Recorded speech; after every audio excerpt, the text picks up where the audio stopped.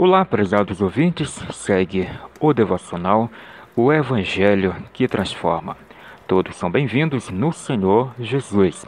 Eu sou Francisco Santos, é um grande prazer.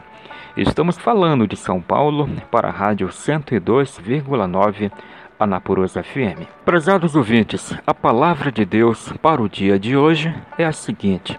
Leia comigo Hebreus capítulo 4, versículo 14, que diz: Tendo, pois, a Jesus, o Filho de Deus, como grande sumo sacerdote que penetrou os céus, conservemos firmes a nossa confissão. Prezados ouvintes, esta é a palavra de Deus para o seu coração. Em Cristo, a nossa fé é possível. Não é da nossa natureza crer. Aliás, é da nossa natureza duvidar.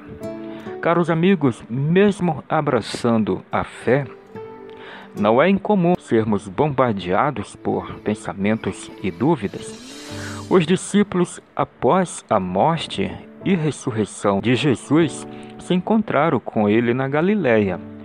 O texto bíblico nos revela que, vendo Jesus, adoraram, mas alguns duvidaram. Vejamos Mateus, capítulo 28, versículo 17. E quando viram Jesus, o adoraram. Mas alguns tiveram suas dúvidas. Caros ouvintes, a palavra nos ensina que, em Cristo Jesus, a nossa fé é possível.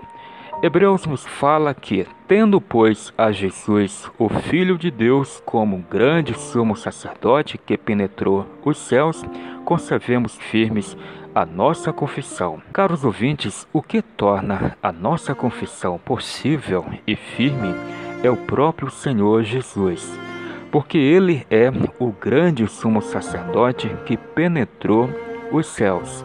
Sacerdote no Antigo Testamento era aquele que se colocava entre Deus e os homens. Jesus é o sumo sacerdote que, penetrando os céus, colocou-se de forma definitiva entre Deus e os homens. Caros ouvintes, a carta aos Hebreus afirma que o sacerdócio de Cristo é eterno, puro e absoluto. Eterno, pois, continua para sempre. Puro, pois é o Cordeiro Santo, inculpável e sem mácula. Absoluto, pois nada mais é preciso para sermos salvos, apenas Ele.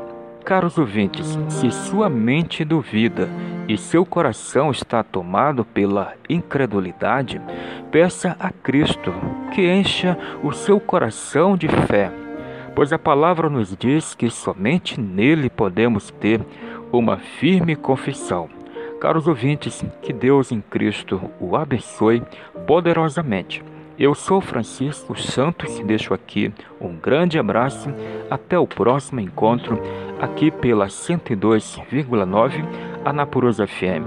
Um grande abraço.